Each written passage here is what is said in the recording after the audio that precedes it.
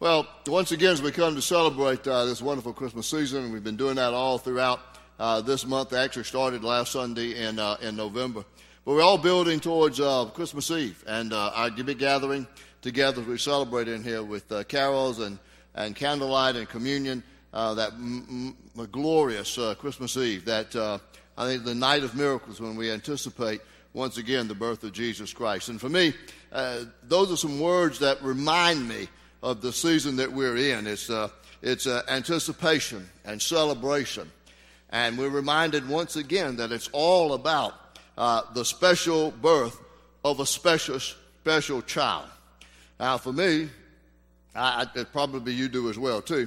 I just think about that whole miraculous process of conception and creation in God working through a man and a woman to bring a child into this world. And that to me is just an absolutely marvelous thing, a mystery, a mysterious process that takes place. It's a miracle, and only God could bring that about. So I think that all children are special and all births are special and miraculous. Last week we shared with you 10 of the most popular children's names for boys and girls in 2016. A little more research this week tells us that some exciting things, interesting things, about the days when children are born. It seems that Tuesday is the most popular day for children to be born. Interesting. I don't know why Tuesday, but that. Monday is the next most popular day, and then Sunday seems to be the least popular day or slowest day for births. And then the most popular month to be born in is what? What month? September. How many of you have September birthdays? Yeah. Okay. I think that's because of all the excitement and celebration that parents have during the Christmas season. There's a kind of a rush on September babies, okay? I'm a September baby, September 19th. Now, so we come once again to think about this birth of Christ and what a miraculous birth it is. And again, in the news this week, there was another story about a miraculous birth. This took place May 6, 2016 in Edmonton, Canada, that Tim and Bethany Webb welcomed quadruplets, 4 girls, Abigail, Emily, Grace, and Michaela. Now, having quadruplets is very rare in itself. And these 4 girls are even more rare in the fact that they are identical. Can you imagine that? Identical quadruplets. And he talked about how the mother had the toenails painted one color for each of the girls, so they could determine them that way. I said you just had to make sure you had the right one at the right time when you put the toenail painted them and all that kind of stuff like that. Now, different accounts of this birth gives us different odds on these quadruplets because they were conceived without the use of fertility drugs, and as far back as they could trace it in both of this, the parents' family on the father's side and the mother's side, no multiple births were there, and they did not use any fertility drugs. But one report said that the odds of having quadruplets without fertility drugs is 1 in 729,000. The odds of having identical quadruplets without fertility drugs is 1 in 67 million. Now, isn't that fantastic? I mean, you just have to say, that is absolutely miraculous. So, in the first service, 9 o'clock service, and again, you get the benefit from that, and you might can think about this out for yourself on this, but I said, those are interesting odds. I'm not sure how those are figured, but what would be the odds about the virgin birth? You know what the odds are of the virgin birth? One of our smart guys figured that out during the first service.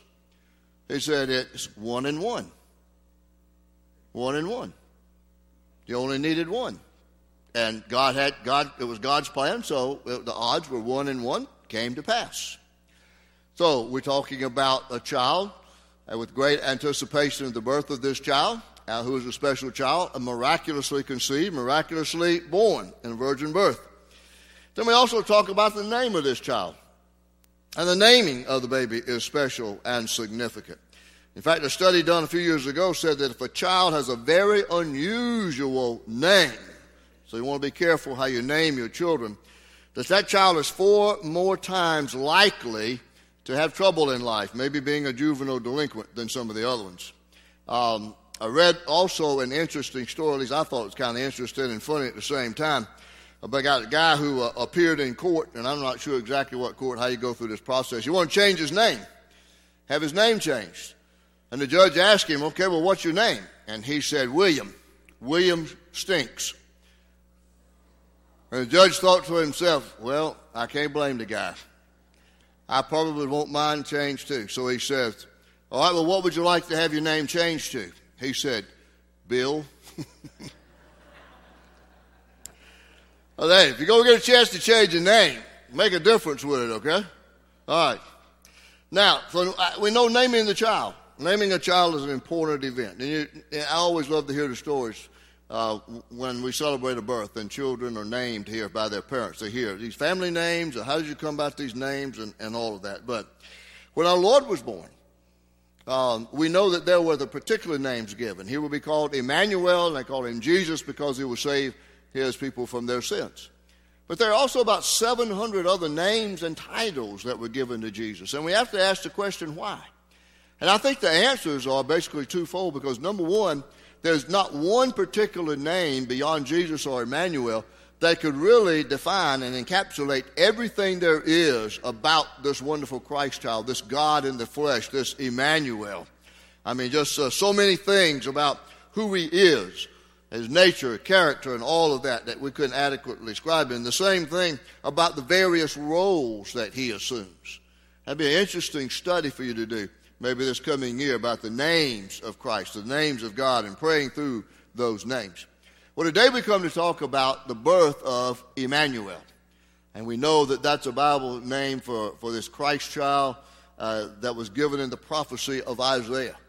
It's about 700 years before the birth of Jesus. But I want to look at how that is fulfilled and how the angel comes to Matthew and comes to Joseph in Matthew's Gospel, chapter 1. And we're going to read verses 18 through 25. This is called the birth of Jesus Christ, according to Matthew's Gospel. And Matthew says, this is how the birth of Jesus Christ came about. His mother Mary was pledged to be married to Joseph, but before they came together, she was found to be with child through the Holy Spirit. Because Joseph, her husband, was a righteous man and did not want to expose her to public disgrace, he had in mind to divorce her quietly. But after he had considered this, an angel of the Lord appeared to him in a dream and said, Joseph, son of David, do not be afraid to take Mary home as your wife, because what is conceived in her is from the Holy Spirit. And she will give birth to a son, and you are to give him the name Jesus, because he will save his people from their sins. And all this took place to fulfill what the Lord had said through the prophet. The virgin will be with child and will give birth to a son, and they will call him Emmanuel, which means God with us. When Joseph woke up, he did what the angel of the Lord had commanded him and took Mary home as his wife. But he had no union with her until she gave birth to a son, and she gave him the name Jesus. What an incredible announcement about the birth of God into our world. We looked last week about this surprise announcement to Mary and how the angel Gabriel came to her and let her know that she was favored highly by God, which simply meant that she was graced by God. And because of God's grace in her life, she was chosen to be the mother of the Messiah. And how she dealt with that issue and not necessarily the why, but the how will this come about because I'm a virgin. And then all of this has led us to where Joseph now is confronted with the angel, because there was all this thought and concern that Joseph had about, well, what should I do? Should I divorce her quietly and put her away, or what should I do? You know, you got to admire Joseph for all that struggle he went through, because there was going to be, in the society, there was going to be a lot of whispering. There was going to be a lot of finger pointing, both at him and at Mary. Mary, because she was a single woman and pregnant, and his Joseph, whose heart was given to Mary, and then she shows up to be having a child, and it's not Joseph's child. But the angel comes with this fantastic announcement about the birth of Emmanuel. And you think about this. This is the birth of God with us. It's an announcement about the fulfillment of prophecy. It's an announcement about a miracle of God's creation. And it's the reason for our anticipation and excitement and hope once again during this marvelous Christmas season. Why? Well, there are three reasons why. Number one, because of the nature of Jesus. Just think about the nature of Jesus. And how would you go about describing Jesus? What words would you choose? How in the world do you describe a baby who's born of a virgin and whose father is God through the Holy Spirit? See, how do you describe God in the flesh, walking upon our earth, reaching out to the hurting masses of humanity? Isaiah said that God would be with us in Emmanuel. How do you describe that?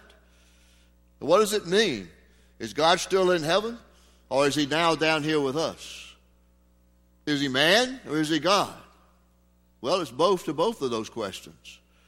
So how do you describe that which is spirit, which is what the Bible says that God is, and yet he became man in Jesus, when all you've ever known is either physical or material? How do you describe God who has all knowledge when all we have is limited knowledge? How do you describe God who is all powerful when we are so limited in our power and in our ability? And the bottom line is we struggle with that because words really aren't adequate. Even though it's been tried all throughout the centuries. There have been the brightest and wisest of theologians who've tried to describe it.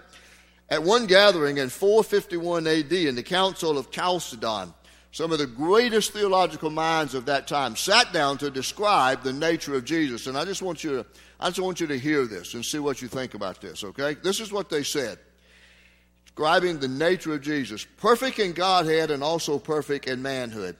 Truly man of a reasonable, rational soul and body. Well, that's not too difficult to begin with.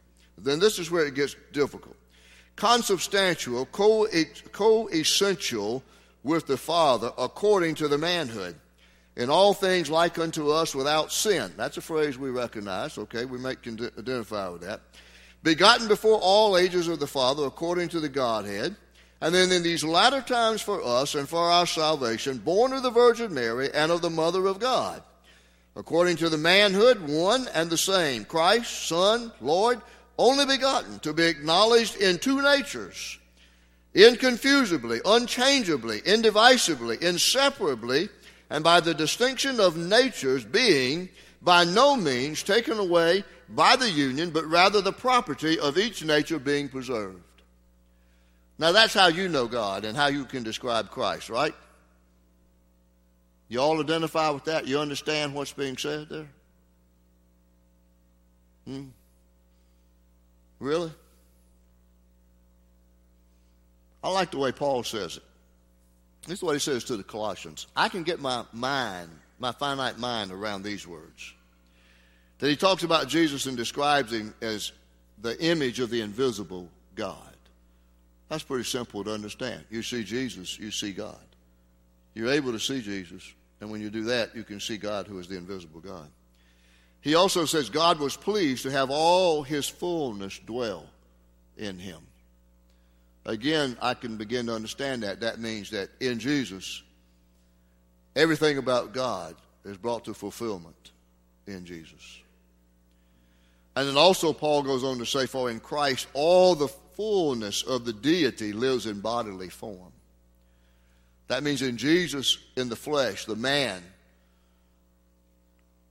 born as a babe, but who became a man, everything about the fullness of God is in Jesus, the man. And yet at the same time, even all of those words are inadequate to describe Jesus.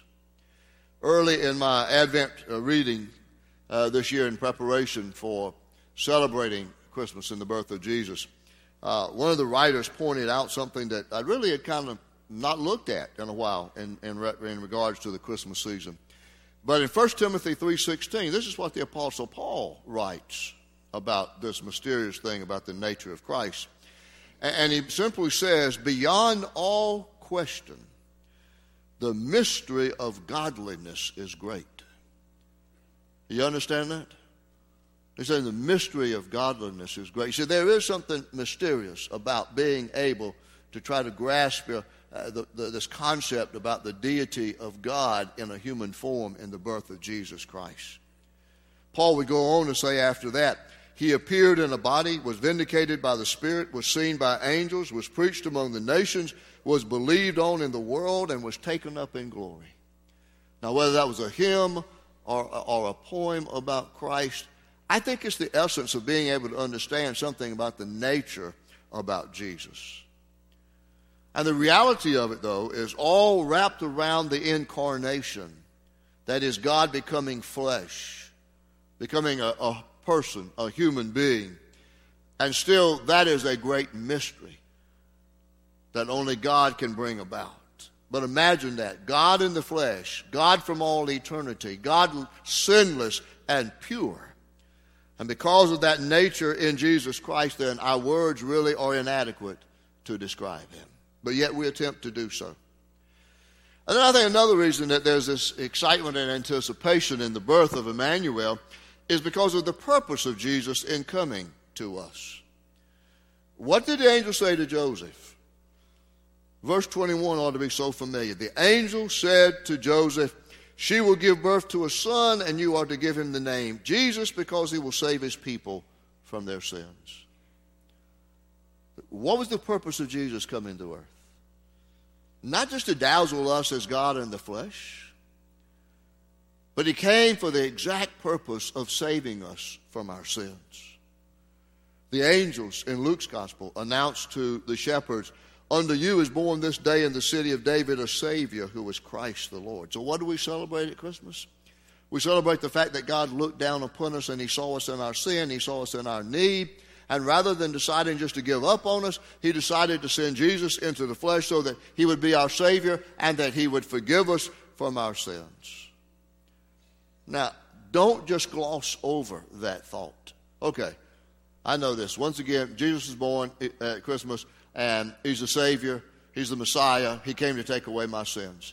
And if you've experienced him in that way, and you know him as Savior, don't just take that lightly as saying, I did that sometime a long time ago. And you just kind of checked it off. Maybe you got a baptismal certificate somewhere shoved in a Bible or in a memory book somewhere that your parents kept for you. But don't overlook the significance of that. See, God gave us his best gift when we were most undeserving. We were sinners, lost in our sins. We were at odds with God. We didn't have peace with God. Sometimes human beings get at odds with each other. Sometimes as children, sometimes in the youth age, sometimes as adults.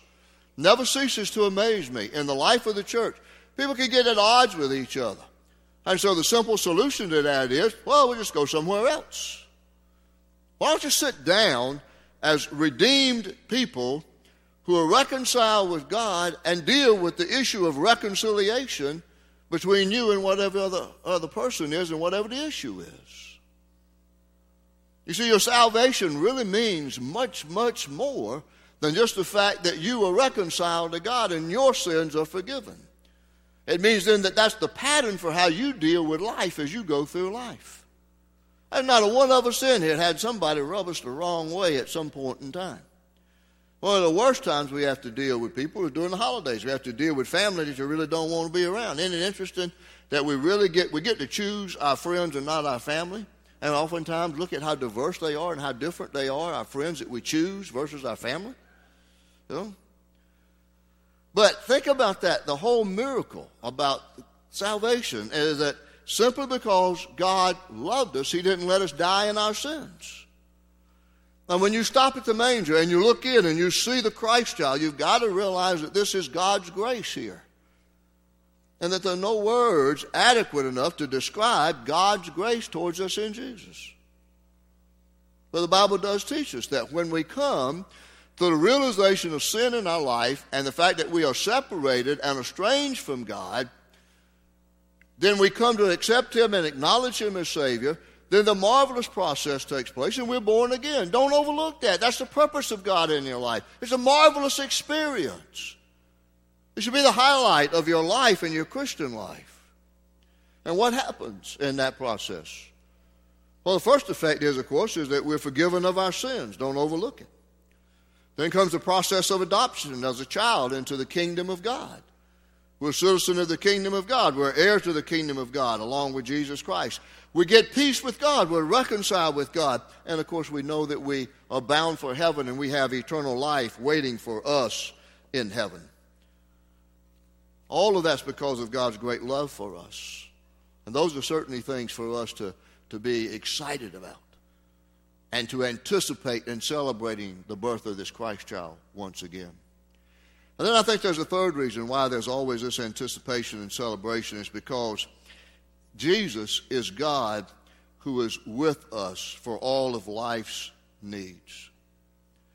See, over 2,000 years ago, when God invaded history, invaded the earth, in that little town of Bethlehem, God came to be with us. And he is not only God with us, but as we've been reminded today, he is God for us. And he is God who is more than adequate for all of our needs in life. Even during this wonderful Christmas season, the reality issues of life don't stop. We still deal with issues and burdens. I've had 2 funerals in the last couple of weeks. People dying at Christmas, and we think, isn't that terrible? Isn't that awful? And, it kind of puts a damper on the Christmas celebration. I try to remind us, people, yes, but that's why God came as Emmanuel. But the reality is that everything else in life goes on, just like it does if it was July and not December when we're celebrating the birth of Christ. So you might find yourself here today, and you're not really in a good place spiritually. It's just not the best season of your life. There might be several reasons. It might be the darkness of the unknown. You might be anxiously awaiting for some kind of test to come back. You're anxious about the results. Or you're waiting to hear from that job interview or the estimate on your car. Or you're concerned about the next round of downsizing at work. Or you're waiting for your final grades to be posted. Or you've got a financial crisis that you're dealing with at Christmas. You see, those things, they just simply don't go away because it's Christmas. But the reality is that God is here with us and for us to deal with all of that. Now, some of you could be here in the darkness of sin because of the sins of other people, what people have done to you. Maybe somebody sinned against you. You're experiencing a time of darkness because they've cheated you out of something. They cheated you in the business world. They cheated you in a relationship or a marriage or something about life. And somehow, somewhere, somebody's done something to you, and you're sitting here in the darkness of that. But the good news of the gospel is that Jesus is God with us and God for us. And you can put your hope and trust in him regardless of the circumstances you find yourself in. Or you might be here in some form of darkness because of your own sin. We know that just because we come to know Christ and have a relationship with him, we don't live perfectly after that. We make some dumb moves in life. We make some dumb choices and make dumb decisions in life, and they all have consequences. And you might have done something like this, and there's a cloud hovering over your life because of that. But once again, the reminder is that God is not only here with you, but God is here for you. And you can experience his light in the darkness. Or maybe you're here in the darkness of unbelief. You've heard the Christmas story over and over and over again. But you've never come to that point and place in your life where you have accepted and embraced Jesus as your Savior. You've never come to know the love and joy and peace and hope that can fill your life with a relationship with God. And so you need to come to know him as Savior and profess him during this wonderful, wonderful time. I think about what must have been going on this week over 2,000 years ago in heaven, anticipating the birth of this child. And maybe one of the angels could have asked God, how did you choose this method? After they kind of got over the shock about the fact that God says, I'm going to go down to them. And the angels were like, how are you going to do that? And God says, I'm going to become a baby. I'm going to go down. I'm going to be a part of them. And they said, well, how would you come to that decision? And God says, well, I want to communicate my love. If I were to go down as I am, they might be like Moses and be afraid of me. At my appearance, it might frighten them. If I were simply to speak to them, my voice might frighten them, sounding like thunder. And they might not ever grasp my words of hope and love, but they would be fearful of me. And so God says, I chose to come down as a baby. Babies don't frighten people. Babies are soft and tender. They're helpless. Maybe somebody will hold the baby in their arms and they will touch the soft skin of this baby. Maybe they will hear the gentle sighs of this baby, and maybe they will experience my love if I send a baby. And so it's Emmanuel, God with us, the birth of Emmanuel, that God would come as a baby so he wouldn't frighten us, but so he'd have the opportunity to build a relationship with us so that we would come to know him through Christ as our Savior. In the fullness of time, God sent his only begotten Son as a baby, and the good news is he's still here for you today. And if you've not accepted him and embraced him as Savior, then this is the time, the opportunity for you to do that. Come to the manger. See this Christ child. Know that this is God in the flesh who has come to be with you and who is for you. And is here for all your experiences in life. Father, we thank you. We thank you we get to celebrate in this wonderful, wonderful season how much you love us, and that you would become flesh. You would take on the role of a baby, being named Jesus, because you would come in the form of Jesus to save us from our sins, and that you're here today for us to offer us salvation, redemption, forgiveness of our sins, freedom, no more shame, no more guilt. May we come today, Father, not only knowing and claiming your presence through whatever uncertainty we might be facing right now, but that we might come also knowing the reality of the fact that you've come to us to bring us forgiveness and eternal life. And may there be some today who will come to accept and embrace this Christ child, this Jesus, this Emmanuel. We pray that in his name. Amen.